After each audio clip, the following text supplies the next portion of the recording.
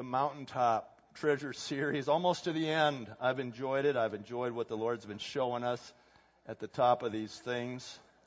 Today, we are going to be talking about the Mount of Olives.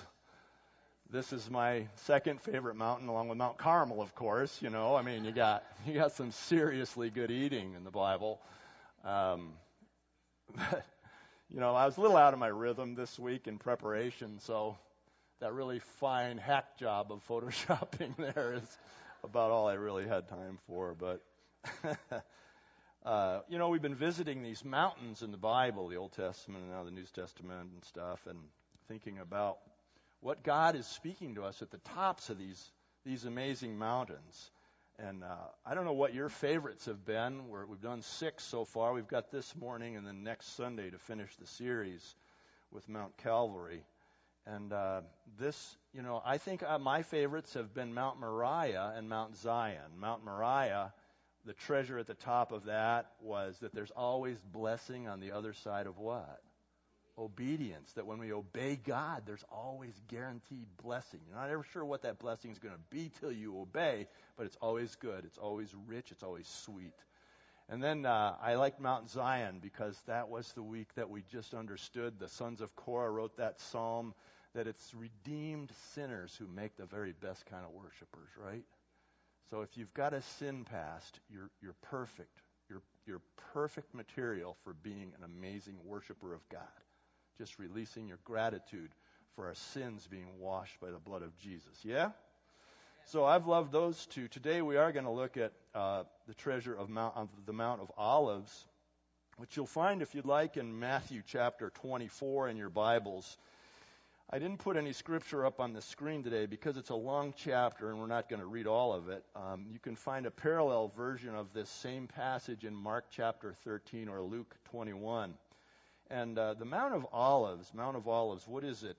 It was named for the olive groves around it. I mean, that's probably would come to our mind pretty quickly that it must have been a place that actually, because of the slope and the climate, one side actually begins a desert, the Judean desert. It created a perfect kind of climate for whatever it is olives like. And so olive trees were very prevalent, very prolific there. So it was called the Mount of Olives.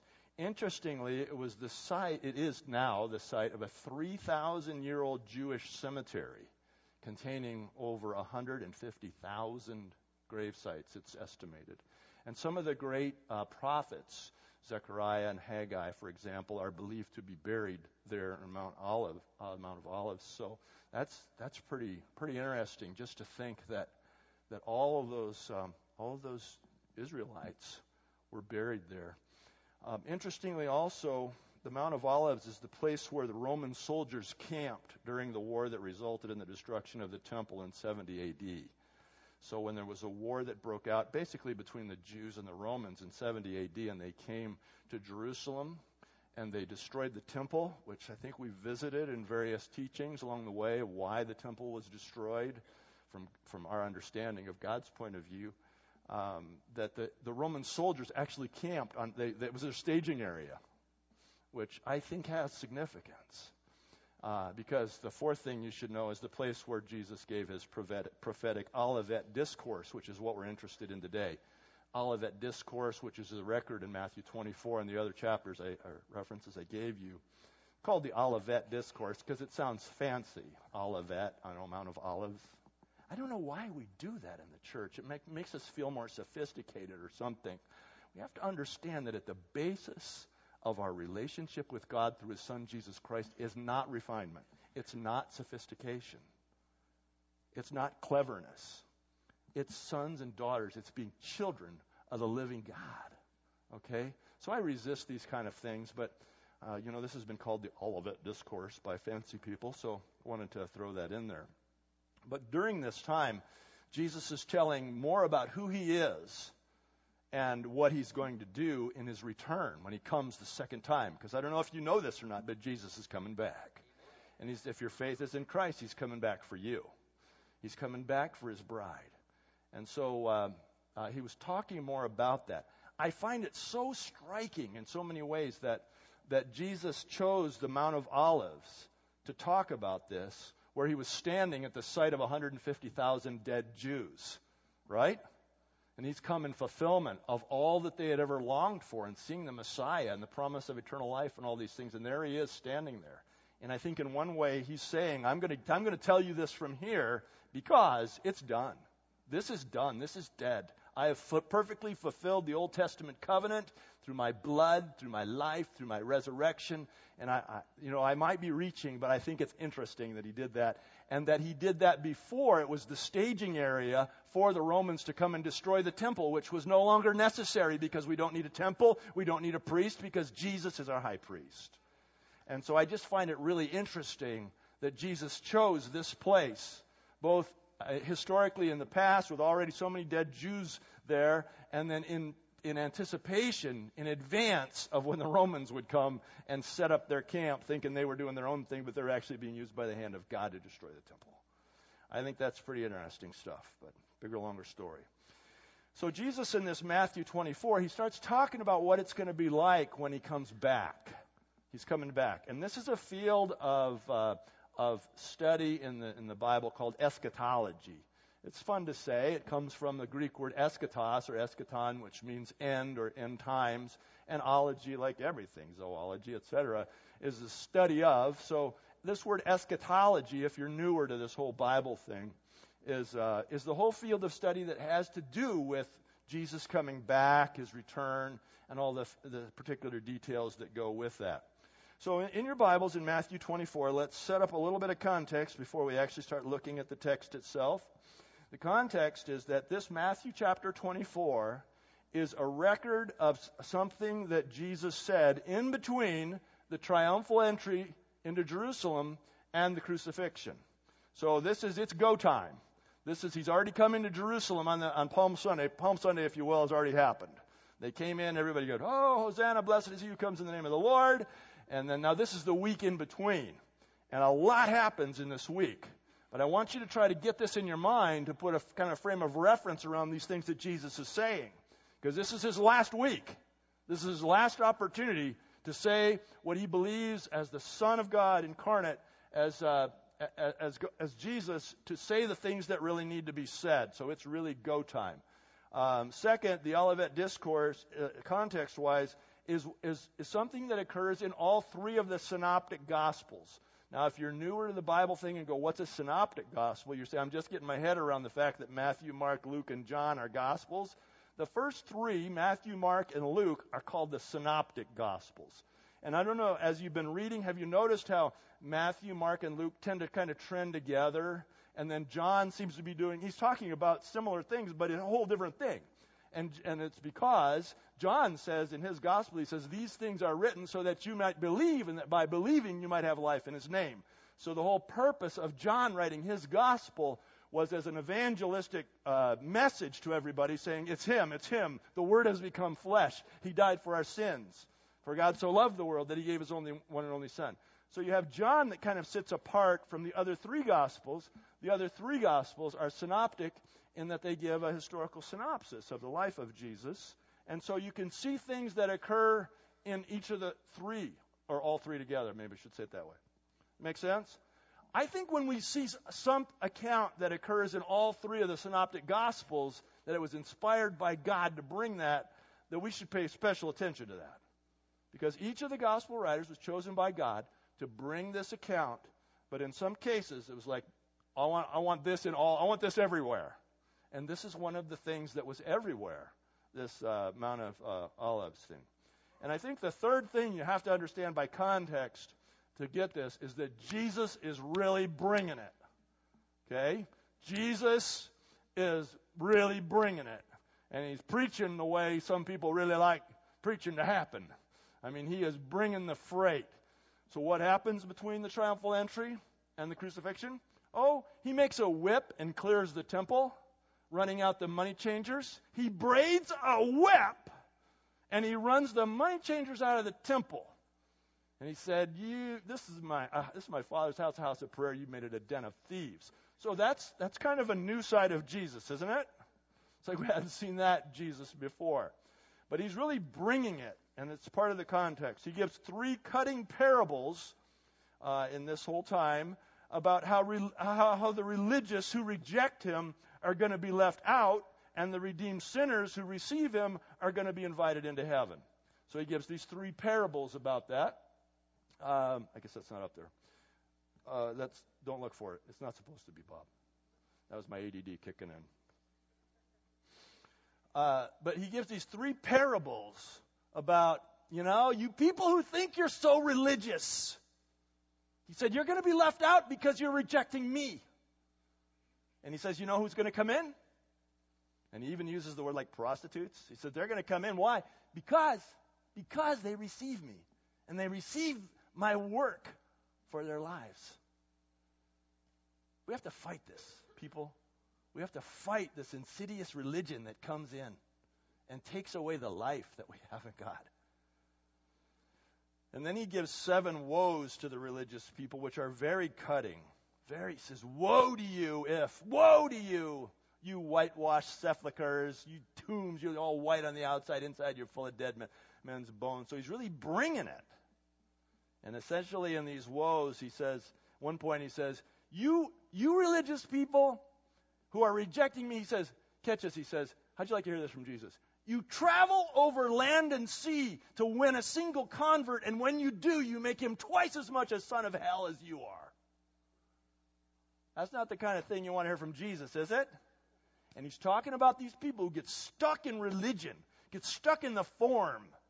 And in getting stuck in the form, they miss the life of God through his Son Jesus Christ, the dynamic power of the Holy Spirit.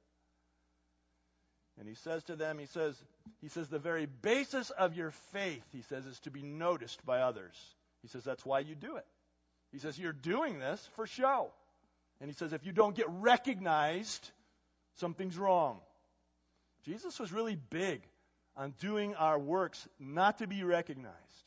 And it's not that we can't celebrate them, of course, as a church. But we're not going to single you out, Chip, and go, oh, good boy, way to go, man, way to go. Come up here and tell us all you've done, because that's between you and God, isn't it? And Jesus was really big on this. And so this is the context that Matthew 24, the Mount of Olives sermon, comes from. And there's so much that could be said about this, the contents of what Jesus says. In the Olivet Discourse alone, he just talks about so much that's going to happen in his coming. And then you could take this passage and you could accurately connect it to other prophecies throughout the Old Testament, and you could hook it up with some things that were inspired by God in the rest of the New Testament and really begin to get a picture, if you would, of the nature of the coming of Jesus. And this is something called eschatology. Now, I freely admit that eschatology is not my field of strength. I feel like I should confess it. I don't find it even very interesting. I don't mind if people do, but it's like my fields of strength and interest are really Christology and soteriology. Why did I say that? Just to show off a little bit, okay? I've paid a lot of money to learn big words, and I never get to use them, And so just to show off, just indulge me a little bit. Soteriology is the study of salvation. That's really where I spend my time. How do people get saved, stay saved, grow in their salvation? Christology is the study of the nature of Christ. And that's what I want to know. I want to know Christ. I want to know Christ. And so I'm just confessing to you that I'm reading through Matthew 24, having been led there as one of the mountains, the Mount of Olives, and going, Lord, you're really going to have to help me here. Because there is so much more in here than I get, because it's not my field of strength. But what I want to do is I just want to simply show you this Matthew 24 and show you the major points that stand out to me. Is that okay? Say, yeah, I'll begin again. Okay. I think the first point is that Jesus is making is that when he comes, we'll know it. When he comes back, we'll know it. Because he says, hey, don't go running off to people who say, I am the Christ. You'll hear of this, you'll hear of that, and someone will come and say, I'm the Christ. Don't go running after that. He says in verse 27, for as lightning that comes from the east is visible even in the west, so will be the coming of the Son of Man. So he says, when I come, you'll know it. It's pretty hard to miss lightning at night, isn't it? It's pretty hard to miss lightning. And he says, when I come, you'll know it. So he says, don't spend your time worrying about, oh, did we miss his coming? Thessalonians, Paul's letter to the Thessalonians, he says, you guys think, some of you, there's this rumor that you all missed his coming. You're not going to miss this. In fact, no one is going to miss the coming of Jesus. The second thing, I think is the major point, is that when he comes, all nations will mourn. All nations will mourn. Where do you get that? Verse 30 and 31, at the time of the sign of the Son of Man will appear in the sky, and all the nations of the earth will mourn. That's where I get it. I get it from the Bible. They will see the Son of Man coming in the clouds of the sky with power and great glory. Well, why would that make them mourn? Why would that make them mourn? Because it's done. It's too late. There's no more time. It's over. Salvation, the Bible says today is the day of salvation. Come to Christ now. Because when he comes back, it's done. There's not no, oh, now I see, now I bow to Jesus. Oh, you'll bow to Jesus.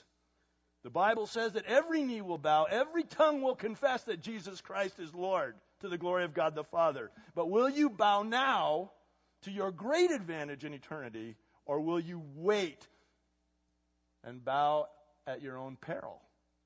That's the only difference. You're going to bow to Jesus. He's Lord. And you'll see it. And some will rejoice. And some will mourn. All nations will mourn. Because the time will be done. And then number 3, I think you should notice that he says that no one really knows when this is actually going to occur. In verse 36 of the text, he says, no one knows about the day or the hour. Didn't I just tell you that? No one knows about the day or the hour. He says, not even the angels in heaven. And then he says, nor the Son, but only the Father. That's a strange reality of the Trinity. But he says, guys, I don't even know when I'm coming back. I'm coming when the Father says go. And so really there's no real value in trying to predict the date. The power of this, the purpose of these kind of passages in the Bible where Jesus talks about his coming back, is not for us to sit around and try to calculate the date, but the purpose is to be sure that we're ready for it, and the purpose is to be sure that we are sharing the gospel with people so they have a chance to be ready for it. This is the purpose of this kind of teaching. So I think these are the major points in this Matthew chapter 24. Now ask me, what's the treasure? I told you there's a treasure at the top of everyone, and I'm going like, when I sketched this out in prayer about what mountains I felt like the Lord was calling us to, and I saw Mount of Olives, I'm saying like, Lord, it's me. You want me to talk about that? And just go there.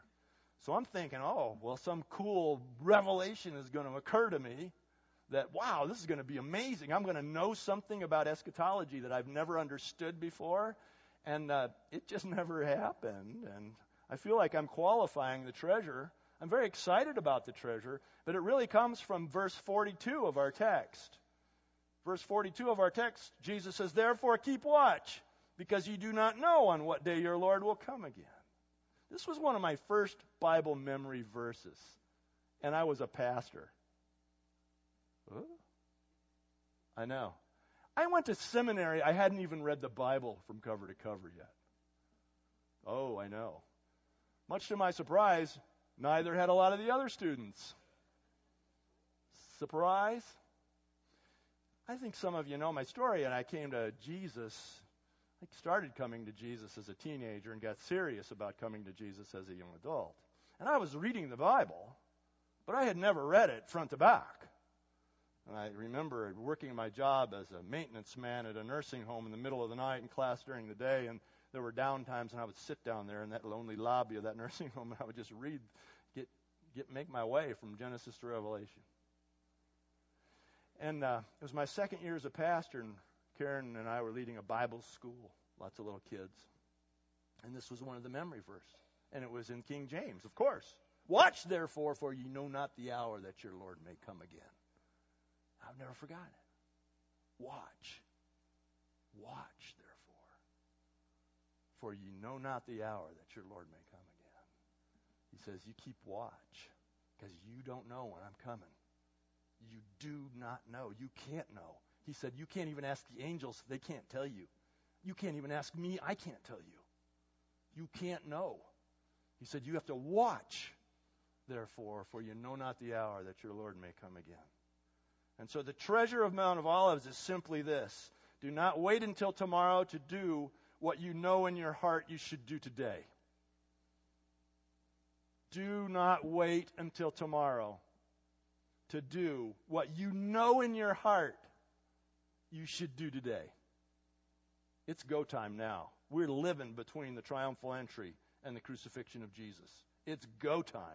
Jesus says, be alert. You don't know when I'm coming back. And I would guess that every person in here can think of something that they've been pondering and kind of processing and thinking, yeah, I've got to do that, I've got to do that, I've got to do that. Jesus said, therefore, keep watch, because you don't know when I'm coming back. So don't wait till tomorrow. Do not wait till tomorrow to do the thing that's stirring in your heart that needs to be done today. What are some examples? Maybe forgive someone from your heart for a sin committed against you. Some of you are injured. And some of you are living as prisoners of the injury. I'm not minimizing the sin that was committed against you. Some of you are victims of sexual abuse. Some of you are victims of all kinds of other things. And I'm not minimizing that.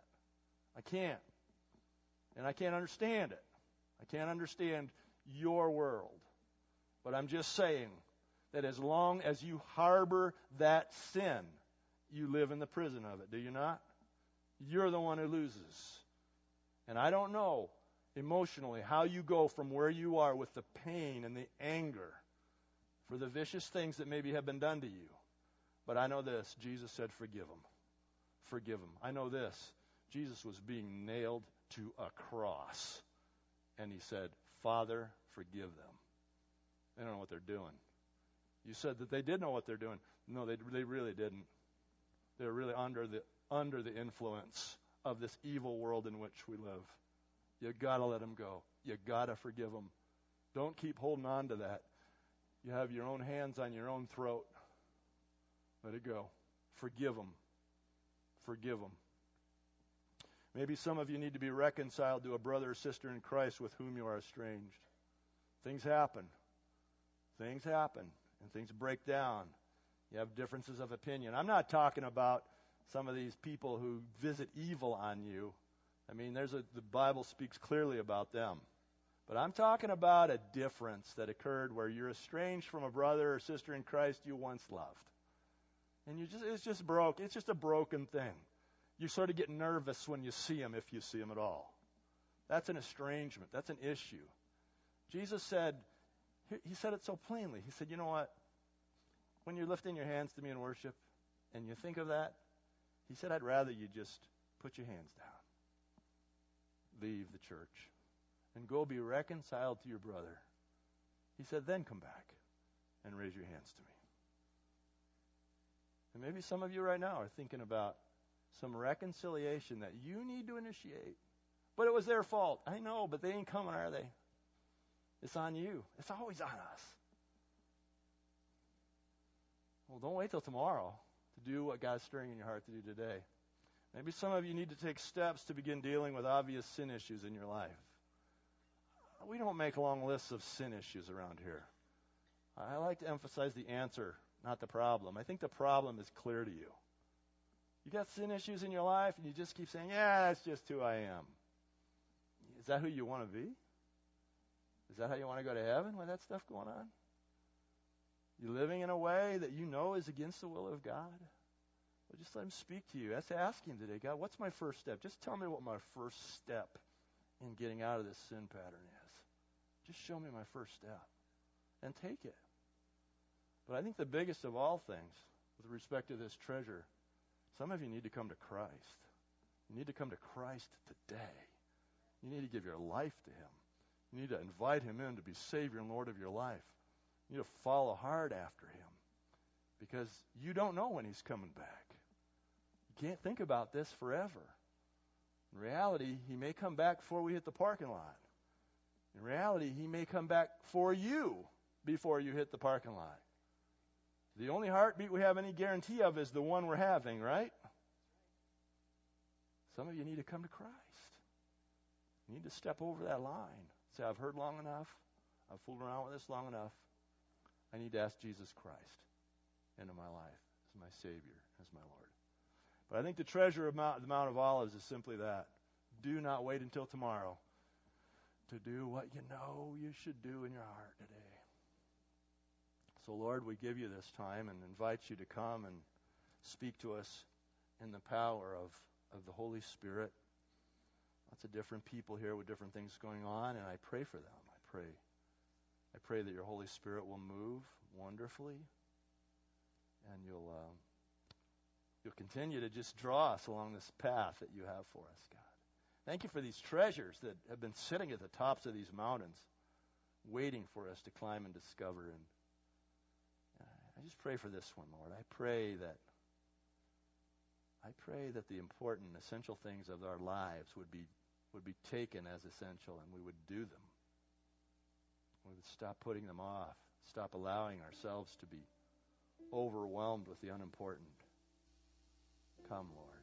I pray for every person today who does need to forgive or be reconciled or begin to take these active steps away from the sin patterns of their lives. I just pray for them. I just pray the power of the Holy Spirit for them. And I pray for every person today who is considering giving their life to Jesus as Savior. God, would you come and would you cause their hearts to release faith and trust in you as Savior? Would you cause them to make the response that you have in mind for them to make today? Just look to you now, Father, in the name of Jesus. We invite you to come and heal our sick, set our prisoners free, Lord. We invite you to come and perfectly fulfill your work in us now. Jesus, come. Jesus, reign over us. Jesus, reign over us.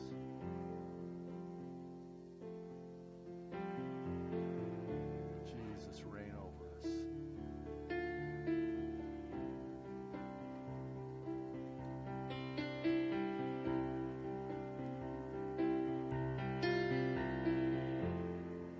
If there's something you'd like prayer for this morning, would you just come right now? Something you'd like to receive personal prayer for, you'd like to come to Jesus, whatever, would you just come right now and just kind of make a line of people here? Something you'd like to receive prayer for, just come on up. Very good. Yeah, you can do what you like when you get here. You can stand or sit or kneel. If something you'd like to receive prayer for, some issue in your life, you'd like to come to Christ as your Savior, just come on up. I'm going to pray for you.